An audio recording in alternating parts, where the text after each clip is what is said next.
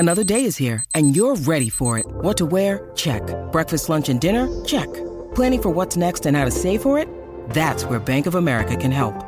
For your financial to-dos, Bank of America has experts ready to help get you closer to your goals. Get started at one of our local financial centers or 24/7 in our mobile banking app. Find a location near you at bankofamerica.com/talktous. What would you like the power to do? Mobile banking requires downloading the app and is only available for select devices. Message and data rates may apply. Bank of America N.A., member FDIC. G'day, Mike Hussey here, but you can call me Mr. Supercoach. KFC Supercoach BBL is back and there's 25 grand up for grabs. So what are you waiting for? Play today at supercoach.com.au. T's and C's apply. New South Wales authorisation number TP/01005. Want to witness the world's biggest football game? Head to iCanWin.com.au, predict Australia's score with a crystal ball, and it could be you and a friend at the FIFA World Cup Qatar 2022 semi-finals, all thanks to McDonald's. Maccas, together and loving it. T&Cs apply. Sport is our religion, and here is Smithy's sermon. An impressive turnaround by the English Roses last night, a comprehensive win and plenty for Dame Nolene to consider in the short turnaround before the decider tomorrow night. Sloppy and inaccurate are adjectives seldom used around the Silver Ferns, but they certainly applied last night in Christchurch. Responding and coping with pressure and expectation is all about playing at the top. The hallmark of a top side is to respond quickly and accurately. The Roses did it.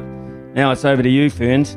And talking about having to respond to the big occasion and delivering when it matters most. Cue Shane Bond joining the Black Clash next edition. Yes, Shane Bond. I bet we all can't wait to see Dad's Army, sorry, that should read Ted's Army, roll out against Fleming's Fossils. I'm beside myself with excitement. I pray for level 1 so more and more of us can front up to see that honourable bunch of geriatrics displaying their rust-covered skills in the aid of, in brackets, charity.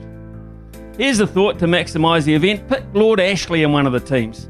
He's one for the big occasion, loves the big stage, delivers under pressure, and is in the perfect position to hand up a suitable audience. Actually, pick him in the red team.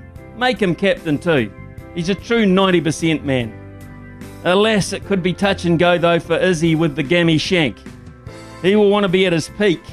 He will want to maximise those naturally gifted all-round skills that terrorised Scots College way back when. But passing Ted's stringent fitness test will be tough enough. It'll be a good deal harder than the Friday tipple, I'll promise you that. Here, though, is a plea from the powers at rugby.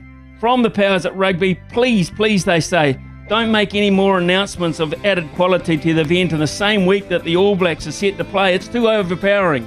It's unfair. Ah, yes, the Black Clash. Right up there with paint drying, grass growing, and Coronation Street. Should be an absolute cracker.